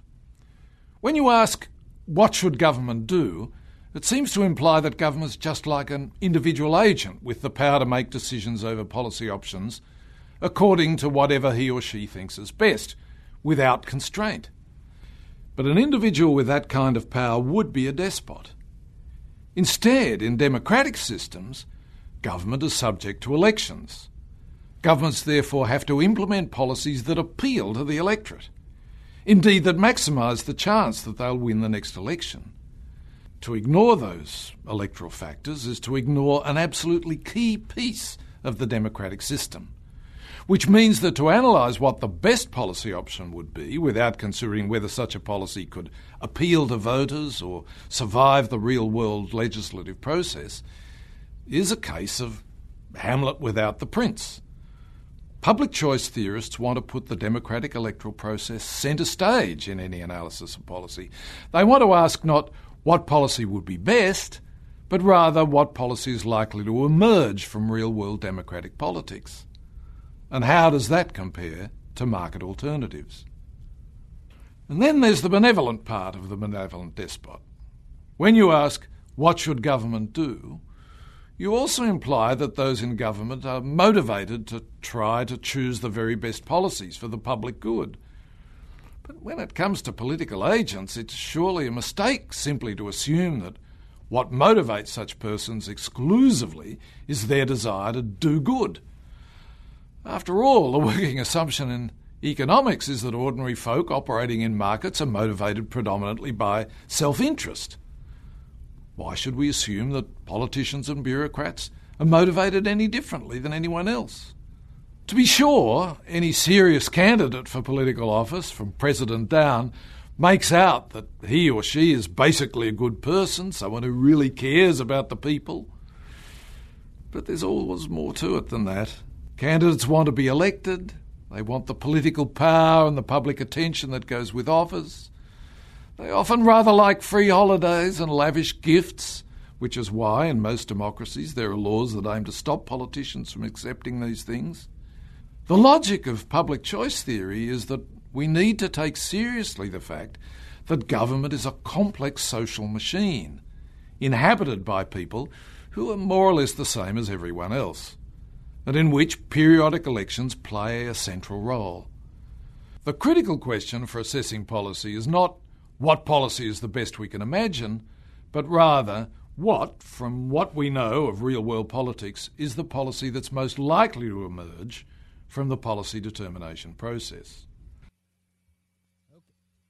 Okay, so this entire thought and this assessment from a libertarian think tank is an important distinction.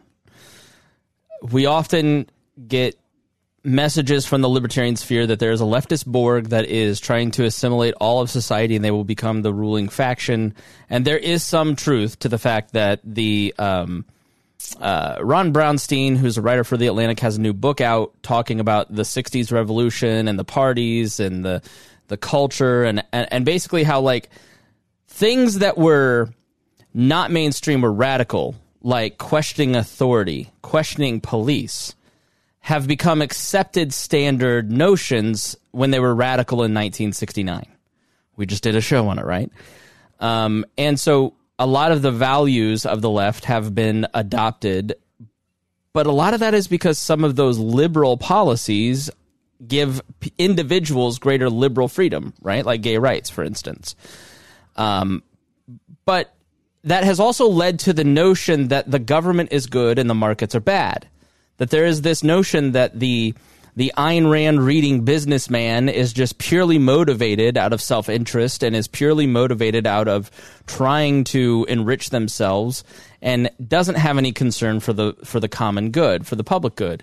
And that's where you need people to come in like politicians like Anthony Fauci to protect us, because they are only concerned with the common good.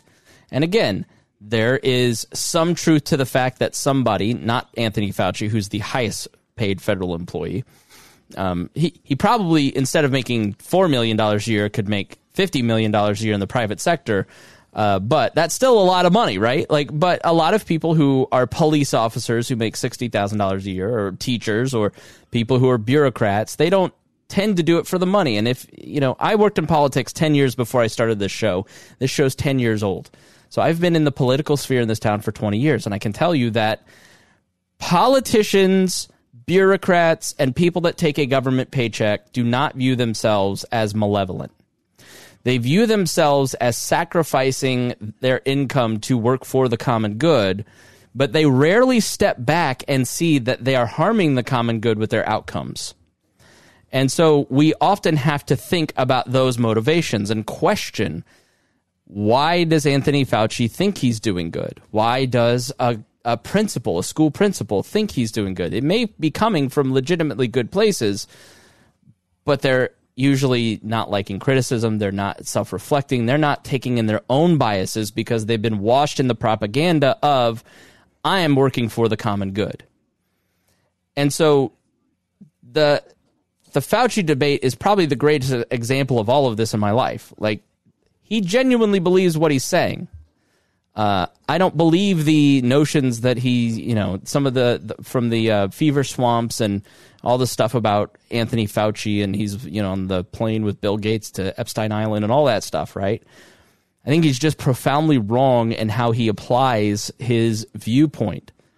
And this has been a great example of it. So when, Reinhold, I read these emails, I go, this person is wrong-headed. And I don't think there's any way that you can look at it, because you're probably going to argue with me on some of this stuff. Trisha and I are one team and you're on another. There's no doubt he lied to us about masks.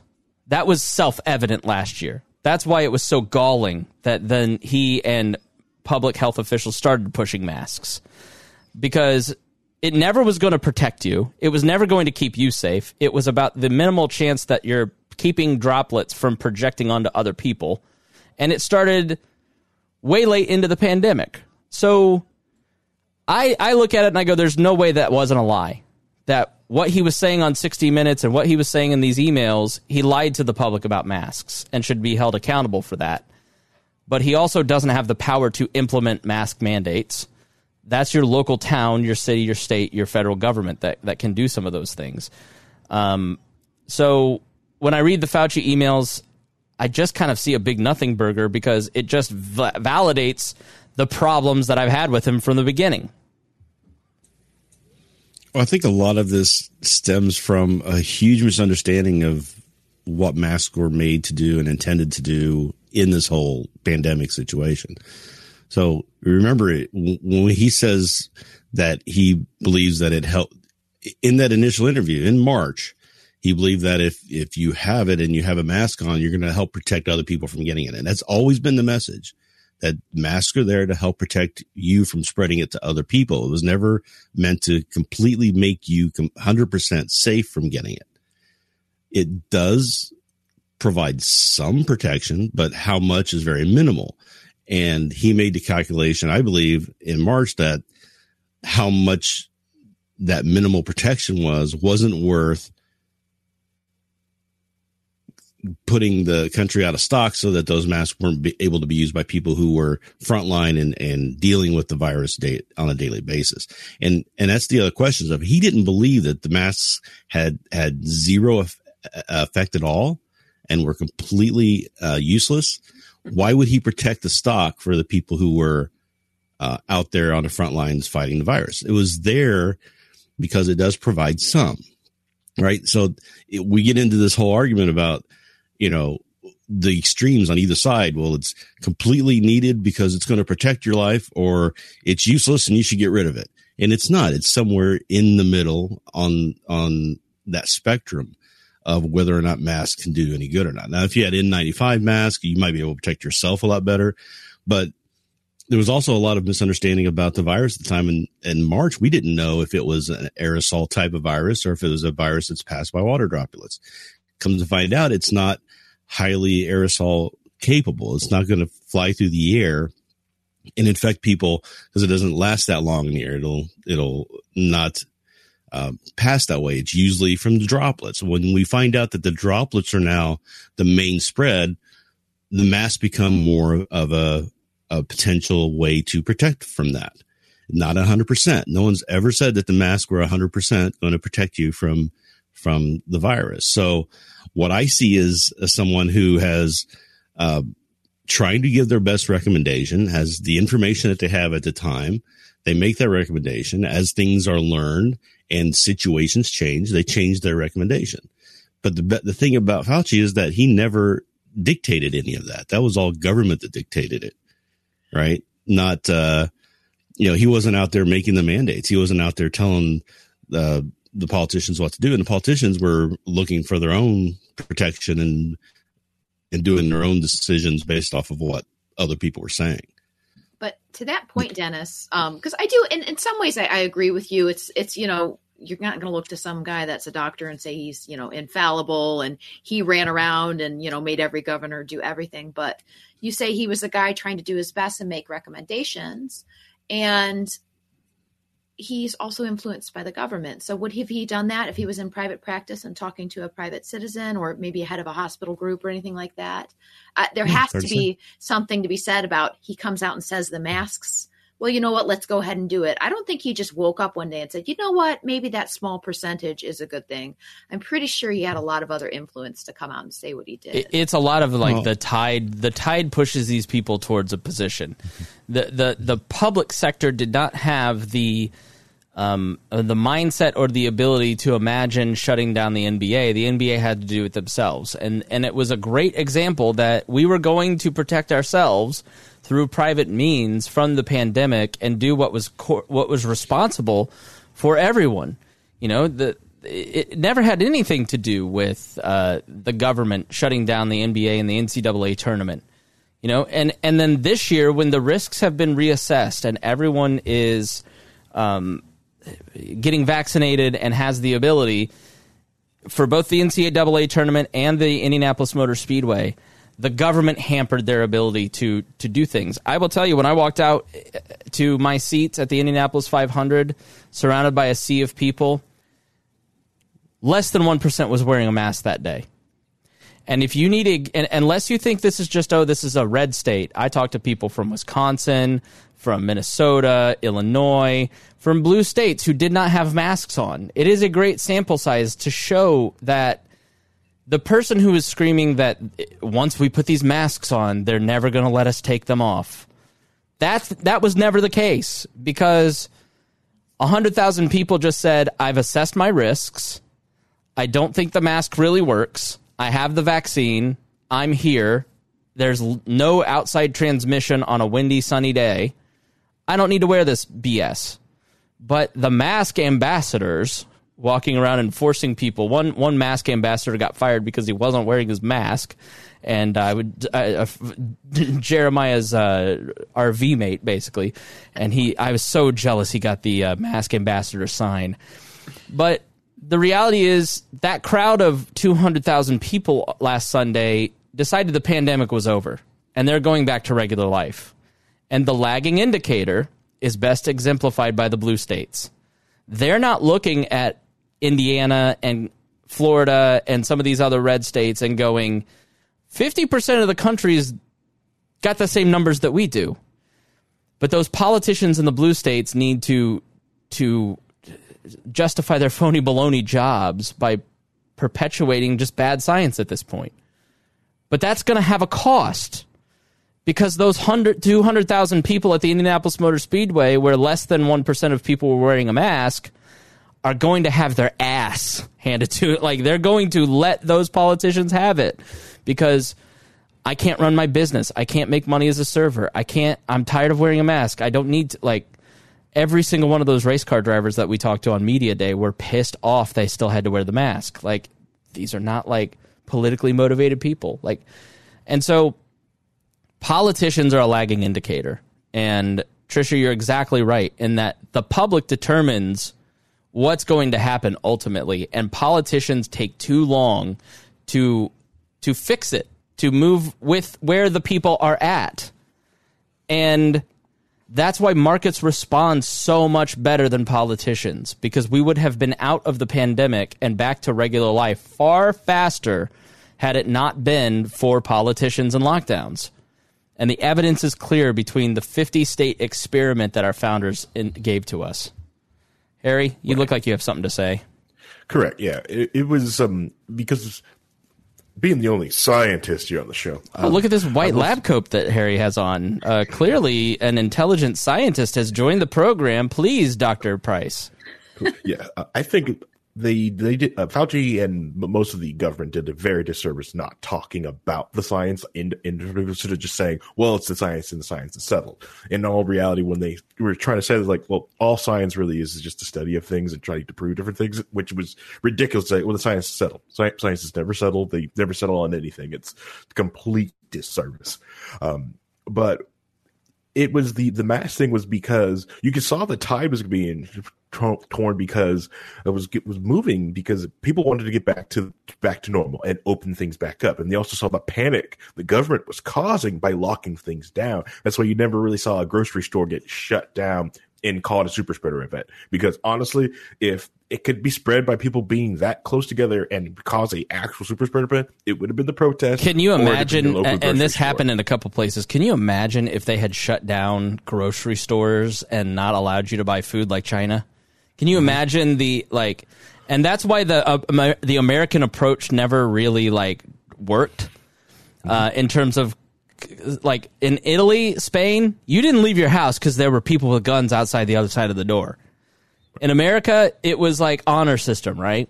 Mm-hmm. And I promise to behave. And so you just had pervasive cases because the government ultimately, as much as libertarians love to screech about how unfree we are, there are some aspects to the greatest invasion of liberty in our time that also kind of show how powerless they are.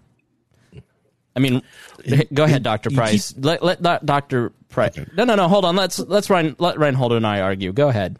Why are you wrong? You keep saying the greatest invasion of civil rights, and it rubs me the wrong way. I never said civil rights.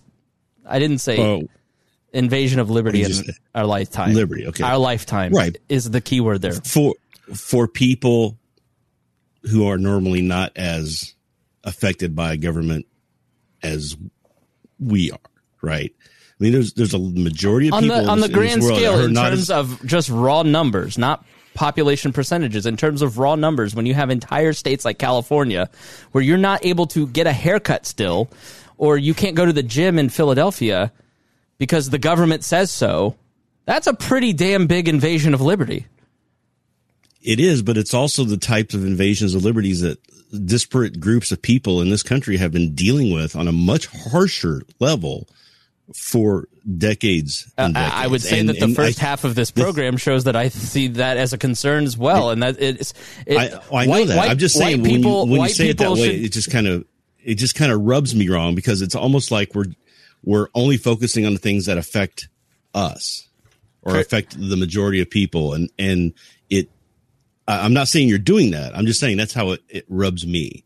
And what really bothers me is that a lot of people aren't getting the lesson they need to be learning from this, is that the type of liberty violation that we did encounter with the lockdowns and all of that stuff are things that people are going through all the time. And because it doesn't affect us, a lot of people have it out of their mind, or it's something else that's going on, or it's not as important to them.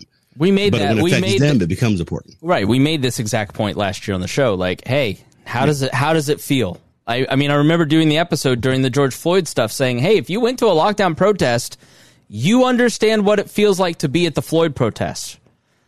Right, Trisha? Like, I think that the left-leaning libertarians have made a huge mistake. I don't think you're wrong, but I also think, like, leading some of those more right-leaning libertarians to the water and saying, like, think about your position and where you're at and understand that mentality, as opposed to saying, like, get the inference, not exactly what you're doing, but I've seen it online, is you need to get over it because minority groups in this country have it harder.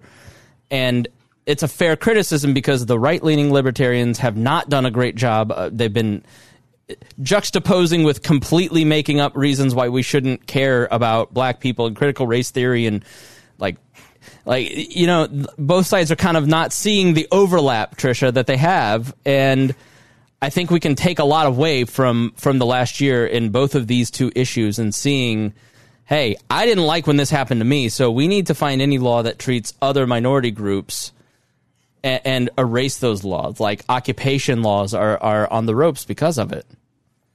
No, I agree. And nobody comes to liberty because somebody compared their pain and said it was worse than others. I do think perspective is important. Yeah. Like what Dennis says. Dennis can look inside and say, hey, you know what? I can be really upset about this, but this is how this person feels. But that comes from internal forces. So when external forces say, well, that's worse than this, or you shouldn't compare this to this. Yeah, there's a little bit of perspective to be gained there, but it's you're never going to get somebody to come over to liberty by telling them that their pain isn't as bad as yours. So I think saying, yeah, you know what? I get that. This is kind of how I felt in this situation. Or, you know, most people come to libertarianism and small government or whatever because they experience something themselves. Yeah. So I would say that saying, look at what you experienced. This is what the government does. Hey, it happens over here too. I mean, it's a good thing. You just have to be careful how you say, well, your pain is worse, so it doesn't matter to me. That's a really bad way to start somebody down a path to liberty. No, it's as I said, it's the lesson I don't think is getting learned. It's the same. I see this all the time where there should be a lesson that gets learned You would think that people would see it, and they just completely miss it. They just run straight into the brick wall with their head, and they just don't catch it. And like, we shouldn't give the president so much power because look what happened. You could have Trump get in there, and then the Democrats are like, he shouldn't have all this power. Well, you shouldn't have given Obama all that power, right? Or Bush. Mean, they're not learning that lesson. They're just Right. saying we just need the right people in. It's that sort of thing. A lot of people are not catching the point, and it's frustrating to me. Harry, final thought? What about them? I mean, as a doctor, we need your learned opinion on this. Well, yeah. Why don't you stand up and give us a little spin? Let's take a look at you. Can't just hire a pretty face. Do a little turn on the catwalk. Sorry, if you want that, you have to subscribe to my only your only Harry's page. Yeah, only Harry's page. But no, yeah, I'm gonna circle back just like it from this last year. You really did find like the people who wanted to have rational conversations about different things, especially about the pandemic. I will tell you that much. And coming from someone who freaked out early and then had to change because based off of new information, it's very hard to be the one that was signing the alarm and freaking out and then learning new information and coming back to it and realizing not everyone else has because of the news and because of Fauci and the way he was bringing it about. You said in the show in like February, like, we need to watch this. This is a really concerning thing. And I was like, oh, whatever. We see all this. Okay, pig flu. I get you. Whatever. And then I saw Osterholm. I was like, oh shit, Harry was right. Yeah, it's like, and I really thought it was going to get bad like that. Like they were going to shut down grocery stores and do everything because no one knew had anything. And having to go through the signs and actually read about the water, the whole thing, like what Fauci was talking about, the water droplet theory and how it was passed around. Yeah, people in Korea was having these discussions on which mask type would actually stop this thing. You remember the mask maker that put out the chart that showed that the N95 was the only thing that might protect you and everything else, like your grandmother's mask that she made you isn't going to do anything? Correct. Yeah. And then I was trying to talk to people on how to like make these masks. Like I was showing people, it's like, yeah, just you buy certain air filters have that different filtering in it, cut it up and you can make a good mask out of it. I made sure I bought, I think beforehand, I bought up like the full face mask, the super mask that everyone that flew off the shelves. Like, were you paranoid or were you trying to be prepared? I was trying to be prepared. I just don't like being caught flat-footed to anything. Like even right now, I think I bought another because of the ransomware attack that just happened on one of the large chicken producers that happened over the weekend, and so the chicken shortage is going to start happening, and so these ransomware attacks are going to keep happening. So I went out and bought 3 months of food is grocery. I got 3 months of storable food. I increased my storage for supplies now, so now I'm sitting at 6. I had no storage. I was one of those idiots in the grocery store like a week before every other idiot was in the grocery store because I'm like, I'm not prepared. If the government really does try an Italy or China thing where they like won't let you go to the grocery store, I'm going to be hungry. Like, and so there was a period where it's like, all right, what do I need to prepare for? Like, because it was never about like, I was never really worried about the virus, but people were acting so crazy that it's like, are we going to have like mass, like the riots didn't come till the summer, but like, what are people going to do? Like I just didn't trust the other idiots. Well, you will live in the pod and you will eat the bugs. Okay. And I was jokingly at that time just trying to get people to pay attention to it. Like, hey, you see what's happening. Anybody want to stock up? I'm like, yeah. I'm like, okay, well, if you're not going to stock up on food or water or anything like that, how about booze? Because FEMA will probably bring you food. They're not going to bring you booze. Okay. Oh, I thought you said boobs. I was like, no. I think even during the pandemic, Trisha, you could still get those delivered. But like you could go out, like, yeah, you can go out and freaking like, so like I went out and like I made sure I had, like 3 months worth of whiskey at the house. But you had to find some humility at some point and recognize that new information was presented to you and you weren't wrong and you didn't need to be as concerned. And did you then go on Facebook and try to find information that originally proved you right? and tell everyone how right you were, or did you just go, yeah, I was a little wrong, and I'm just going to move on with my life, and at least I have some extra food? Yeah, I just realized. I just realized I was wrong, and I just moved on. But I'm only wrong to the aspect on. Well, they didn't shut the grocery stores down because it didn't spread as bad as it think that, and they weighed it against the idea of how people would panic. Yes, we probably be done with everything if they would have did the whole like super lockdown. No one's going on the roads. Everyone's just staying at home. But most people can't sit at home for 2 weeks. They cannot. I remember finding an article from a study in May or June that showed that there was no spread. We talked about it on the show. There was no spread in grocery stores. Because if you're just passing people, the people who get infected at grocery stores are the cashiers who stand there and take a viral load to the face every single day. So, they were not front line to get the freaking vaccine either, which was insane to me because those people, nurses and like restaurant workers and grocers, truckers. Not teachers. Yeah, not teachers. Truckers should have been there.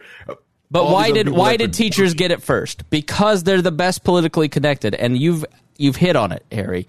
Is that the central planner who tries to determine outcomes to protect us, and we need to do this or that, cannot do that as efficiently or as effectively as the market can. Just people making individual choices, and human action will take care of the rest. Correct. This shows you how poorly planned out everything. So if this virus was just slightly worse, right? And they're like, well, this is who we're going to give it out. Yes, frontline workers, right? Give it to them. Give it to the food production industry, the truckload, the people who keeps the lifeblood that keeps everything running. The idea that when I even said sit at home for 2 weeks, I mean sit at home for 2 weeks with you have no water, you can't flush the toilet, you can't turn your light on, you have no internet. That type of 2 week shutdown, you can't do it. Yeah. So those people that keep those amenities, those services, those luxuries that allow you to stay at your house so you can work from home, those people should have got the vaccine first, not all these other people that freaking got it. It was ridiculous. The vaccine should have been, instead of wasting it and giving it to all these states and doing that, they should have pumped it to the food production facilities. The farmers should have got it. All these things that just kept everything moving. But nope, we're going to go to do it. Lottery system, going to give it to the boomers. Let's go. That's crap. Quickly, final thoughts from you, Tricia. Oh, as far as Fauci, the Fauci emails and things like that, I just wanted to add that I think everybody thinks this is going to be some smoking gun, and I think it's tantamount to the government admitting they don't know what UFOs are. Right. Everybody's very amped up, and it's just I just don't see it. If you were watching, this has happened a lot from both of the extremes. If you were just watching the regular news and kind of paying close attention to what was going on last year, you weren't surprised in August when somebody said something or some rate was hitting some other, it just was all kind of there. But a lot of people in April weren't taking it seriously because this is all fake. And they rightly were saying, this is just going to be used as an intrusion on my liberty. So I'm not even going to participate, and I'm not going to learn anything about it. I'm not going to play along. And my stubbornness will just be my dissent. Okay, I get that, but don't pretend later that you were following the news and understand what was going on. Reinhold? Oh, just I think I pretty much covered it with Fauci. I don't think he's maliciously trying to do anything. I think he had one belief and he changed his mind. I think part of the problem with him being a politician is that he is kind of a flip-flopper on day to day based off the information he gets that day or things he hears, and he reevaluates. And public doesn't like that in politicians, right? So that's going to really hurt him in the long run. But I don't think there's really anything mind-blowing or shocking in any of the emails that were released, other than the fact that there were a lot of crank people that were sending him emails. Yeah. And the other part is that he's horrible about hitting reply all when he should just be hitting reply. That's the worst thing I found in those emails. All right. And with that, we are going to say goodbye. Thank you, Tricia. Make sure you go check out Gingerarchy. Thank you, Harry. Thank you, Reinhold. We appreciate everybody listening to the program here. If you enjoyed it, if you learned something, please share, and make sure you go check out Jason's website, Free Thought Project. And we will see you again next week.